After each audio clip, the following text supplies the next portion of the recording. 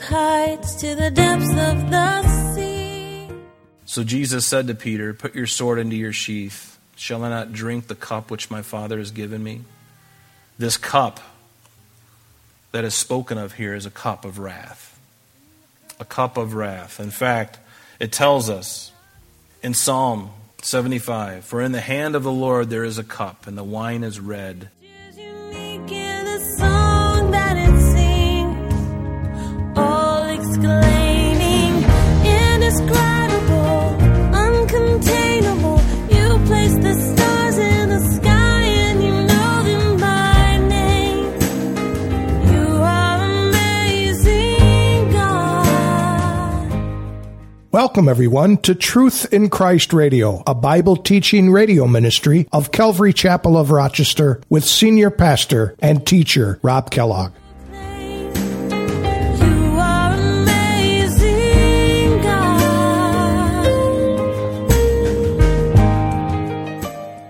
When Peter took out his sword, Jesus didn't praise him for what he did. He told him to stop. This was to protect Peter as much as to protect those who came to arrest Jesus. Most of all, it was so that Jesus could drink the cup the Father gave to him, which was the measure of suffering and judgment he would endure.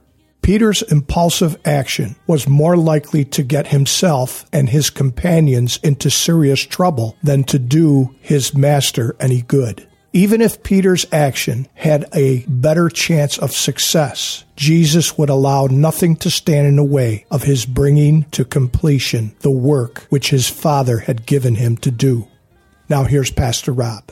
Simon Peter, verse 10 says, having a sword, he drew it and struck the high priest's servant and cut off his ear, and the servant's name was Malchus. His name was Malchus. And I love, in the other gospel accounts, it doesn't tell us who the name of this person was who drew the sword. But John, because John and Peter were like this. They were close together. John didn't have any problem saying, yeah, it was Peter. And I love they must have had a really great friendship, together. And Matthew, Mark, and Luke, they say somebody drew a sword. One of them drew a sword, but John says, no, it was Peter. It was Peter who drew the sword.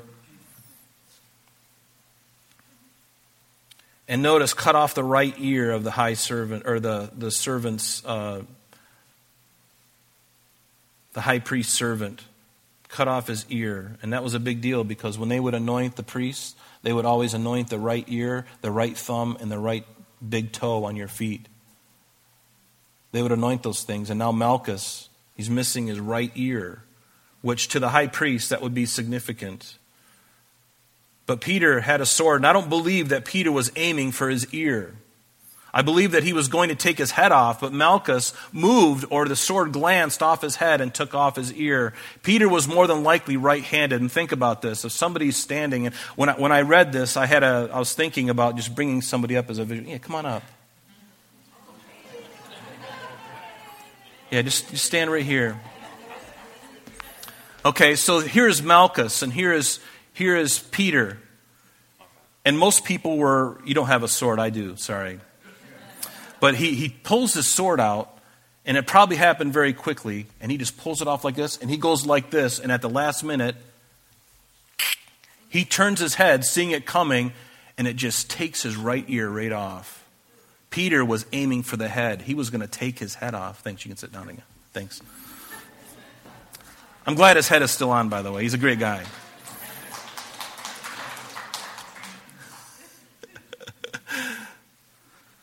But I believe in this act that Peter was trying to redeem himself, to show his devotion to Jesus Christ, because even though he was rash and he was misguided, Peter did this perhaps because of what the Lord had told him in the upper room just prior to this. Remember what he said to him. He said to him, Simon, Simon, indeed, Satan has asked for you that he may sift you as wheat, but I've prayed for you that your faith should not fail, and when you have returned to me, strengthen your brethren. But he said to him, Lord, I am ready to go with you, both to prison and to death. And he said to him, I tell you, Peter, the rooster shall not crow this day before you will deny me 3 times that you even knew me. And I think after Jesus, and that other scripture that's there too, is just as, Peter said, even if all were made to stumble, yet I will not. And really it just speaks of Peter not really knowing who he really was. And to prove himself. And you can see it. And I got to give him courage. I got to give him credit for the effort that he made. Because here he is. The Lord already told him that he was going to deny him. And now he's standing in front of this thing. And he's like, you know what? To redeem myself here, I know I had a big game. Well, now I'm going to bring out the big game. And so he takes out the sword and he goes at it. And the Lord says, put your sword back into the sheath, Peter. You have a lot of zeal, but with no knowledge. This is not about me fighting this. The battle has already been won. Got to do this. Put your sword back up in its sheath. And I even like what he does. He reaches down. Luke tells us this. None of the other Gospels tell us. But Jesus reaches down and picks up his ear. And he walks over to Malchus and he grabs. I vision this. Doesn't it blow you away? An enemy, one who has come toward him, and he picks up the ear and he holds him by the head and he sticks that ear, and immediately his ear is restored. Can you imagine loving your enemy like that? Jesus says, you've heard that it was said, you shall love your neighbor and hate your enemy. But I say to you, love your enemies and bless those who curse you. Do good to those who hate you and pray for those who spitefully use you and persecute you. And he put that on display that night, didn't he? So let me ask you, whom or what are you seeking? The world is seeking God, and many are seeking him through the lens of a false word or false, Bible or whatever, or through deceptive teachers and gurus. The Mormons, they're seeking God, but they believe that Jesus is not the Jesus of the Bible. They believe that Jesus and Lucifer are equal and created equal, that they're brothers together. Just, like a yin and the yang kind of thing, just one on the opposite side. But the Bible says that Satan is a created being and Jesus is uncreated. So you got a problem there doctrinally. It's a big one. It's really huge. It's really huge. And then the Jehovah's Witnesses, they don't believe that Jesus is God. They just believe that he's another holy man, a guru, someone to be respected, of course. But probably more like the Archangel Michael. That's what they believe. And even Catholicism, yes. Even Catholics believe that Mary is now co-redeemer with Jesus, thus bringing Jesus down and elevating Mary up. That's blasphemy. Pope Francis and the Vatican are also condoning same-sex unions and homosexuality. I've got the articles that these things are real. They're happening. And one of the great mysteries of the 21st century is this to me. To me personally, it's a mystery. But in the last few years, the Roman Catholic Church has left their constituents. They've left them and have gone further to the left, has made their bed with the liberals and the globalists. And I'm not just going to put the finger at the Catholics either. The Protestants, their churches are splitting over gender issues, over LGBTQ, and over CRT and homosexuality. They're splitting. Movements, denominations are splitting in half over this stuff. And even politically, the Republicans, the congressmen and women, many have left the Republican Party and are more liberal than their constituents. Not all of them, but some of them. And the Democratic congressmen and women, they've deserted their constituents. The Democratic Party is not what it used to be. It's completely radical now. They've gone so far left, embracing socialism, communism. But what are you seeking? Are you seeking a political figure? Are you hoping for Donald Trump to win? To save us? If he gets, if things go the way they are, I'm just going to be honest with you.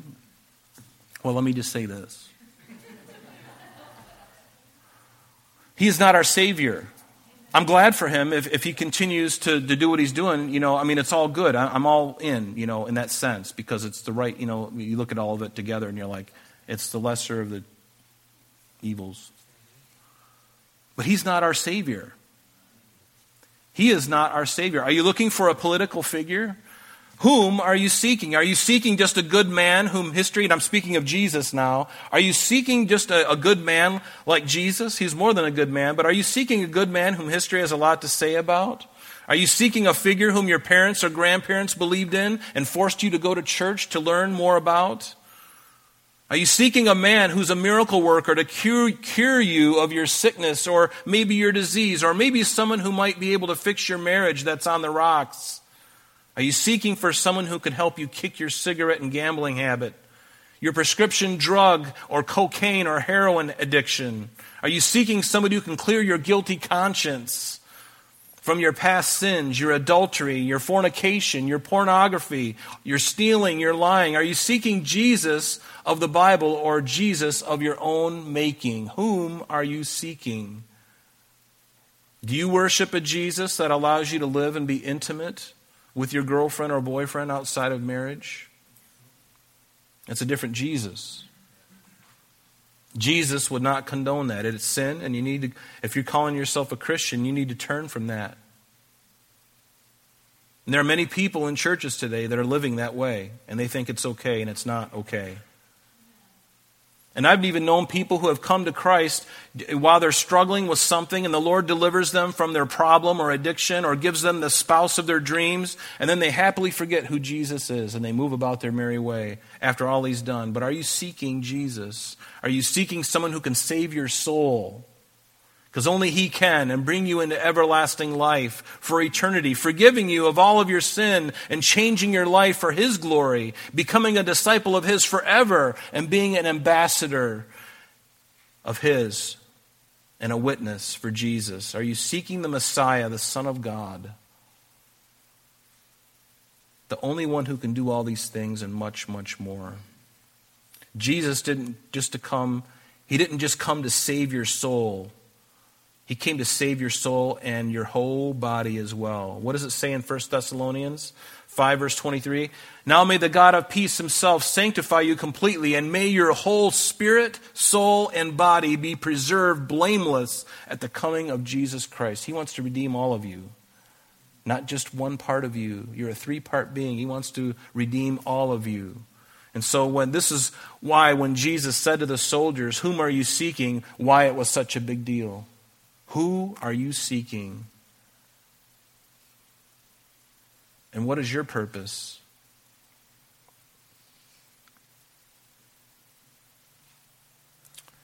Oh my goodness. Time is flying by.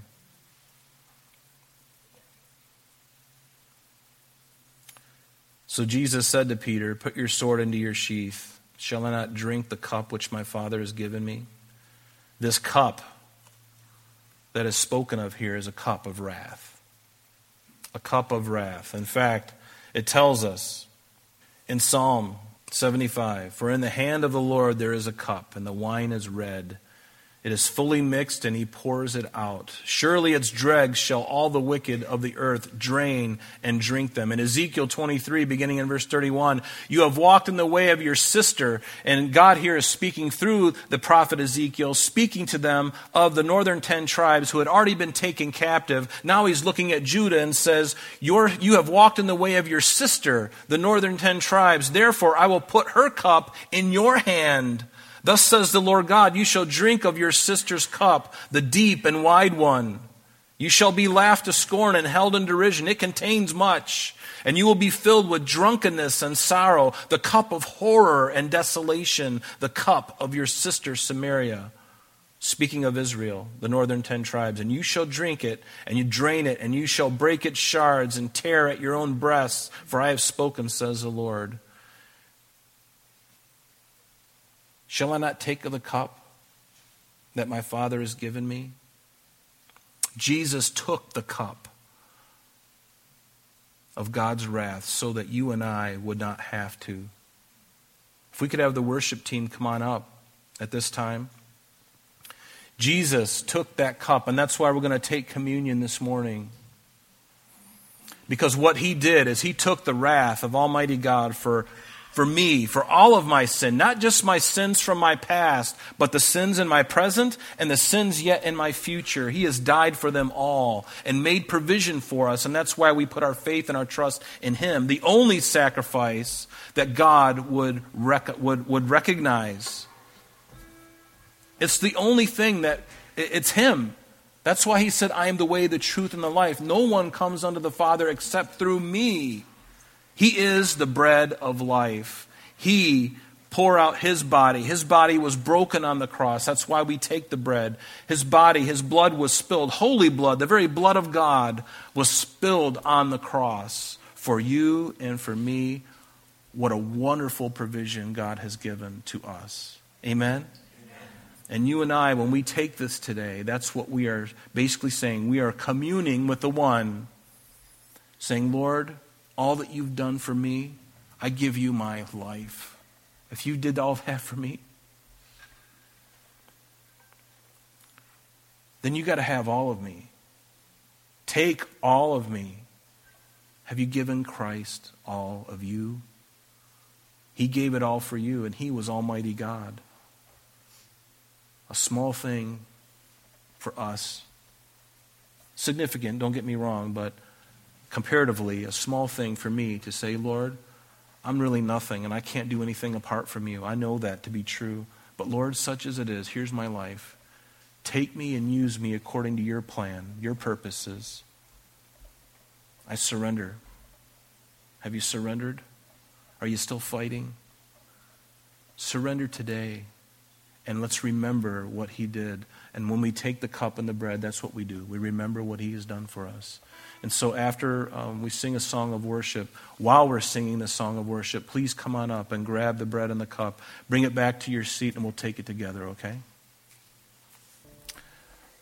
And just think about this setting that we're looking at even this morning in John chapter 18. Jesus is already over in the Garden of Gethsemane and these things are happening.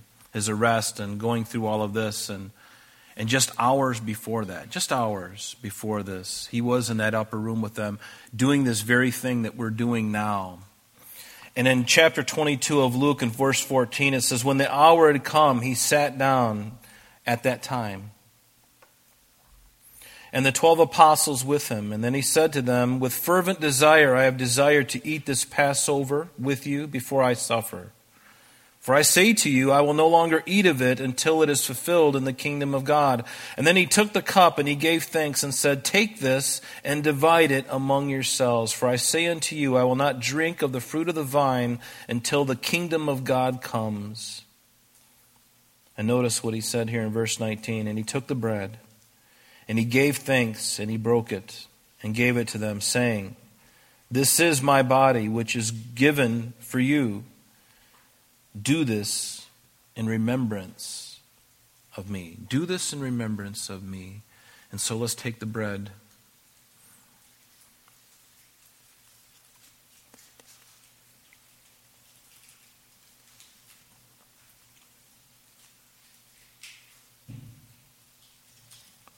And likewise He took the cup after supper, saying, this cup is the new covenant in my blood,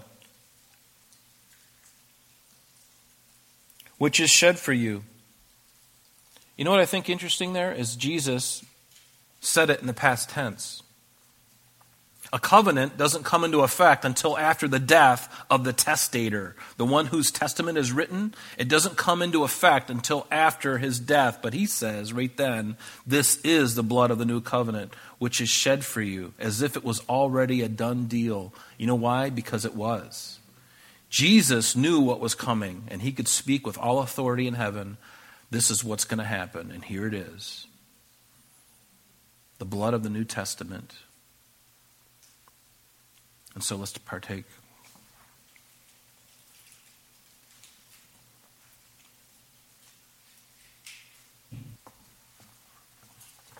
In the Middle East, then and even today, sharing a meal, doing what we've done here together. I know it's kind of somewhat informal, or maybe more formal, I should say, than what it was that night. But to share a meal with somebody was basically to to hold them in honor. And it's basically saying, I want to have a meaningful relationship with you. It wasn't like you and I, we can go out to dinner with somebody and we may not really, we like them, maybe, but we're okay with that. But back in that culture, to actually sit down at a meal was significant. Saying, I want to become one with you, not in a weird way, but just, I want to become one with you in our friendship. I'm here, I'm investing in you. And think of all that Jesus has invested in us. He has. He's invested in us, and He continues to do it through His Spirit now, who has indwelt us and who will come upon us at different times for service, to give us, to empower us. And Jesus has so much more that He wants to do in and through each of us. But again, I have to ask, whom are you serving? Whom are you seeking? Are you seeking something else? Or are you seeking the God of this Word of God? Are you seeking Jesus? Make sure that you're seeking Jesus, not the Jesus that's portrayed on YouTube, not the Jesus that's portrayed on whatever it may be, or what somebody else may be saying. And that's why Paul exhorted the Bereans in Acts 17:11, I believe it was. He admonished them because they searched the Scriptures daily to see if these things were so. Is it true what they're saying about Jesus, that He had an affair with Mary Magdalene? Does it say that in the Bible? No, but was it some spurious manuscript that they found in the desert somewhere in the Dead Sea? The devil was working back then just as much as he is now, by the way. Even Paul had problems with manuscripts, the letters that he would write to them. Somebody would write a letter and say something completely opposite and then sign his name at the end of it. And that's why he had to write 2 Thessalonians to straighten out the error. So these things were happening. But did Jesus have an affair? No, He didn't. That's a different Jesus. No, but the Jesus of the Bible, He cast out 7 demons out of Mary Magdalene. He loved her, but He loved her biblically. He didn't take advantage of her. He was always a gentleman. He was always God in the flesh. He never went to the fleshly things. And so let's stand and let's give Him thanks. Lord, we thank You this morning, Lord, just for Your example to us. And Lord, of course, You're God, and there's no sin within You. And yet, God, we look at us and we know that there is sin within us, even though we are blood-bought Christians. Even though we may be born again, Lord, we know that we are susceptible and it's possible for us to fall. And sometimes we do, Lord, and we pray that You would just continue to forgive and cleanse us and give us that gift of repentance, Lord, in anything, in all things that Your Word has told us about who You are and what You have said. Lord, this is about You. And this is the Jesus that we worship, the one that's in between this leather binding that we have on our laps. That is the Jesus that You have approved of. No other Jesus. So Lord, we thank You and praise You and we love You. And we look forward to Your soon return. In Jesus' name we pray. And everyone said?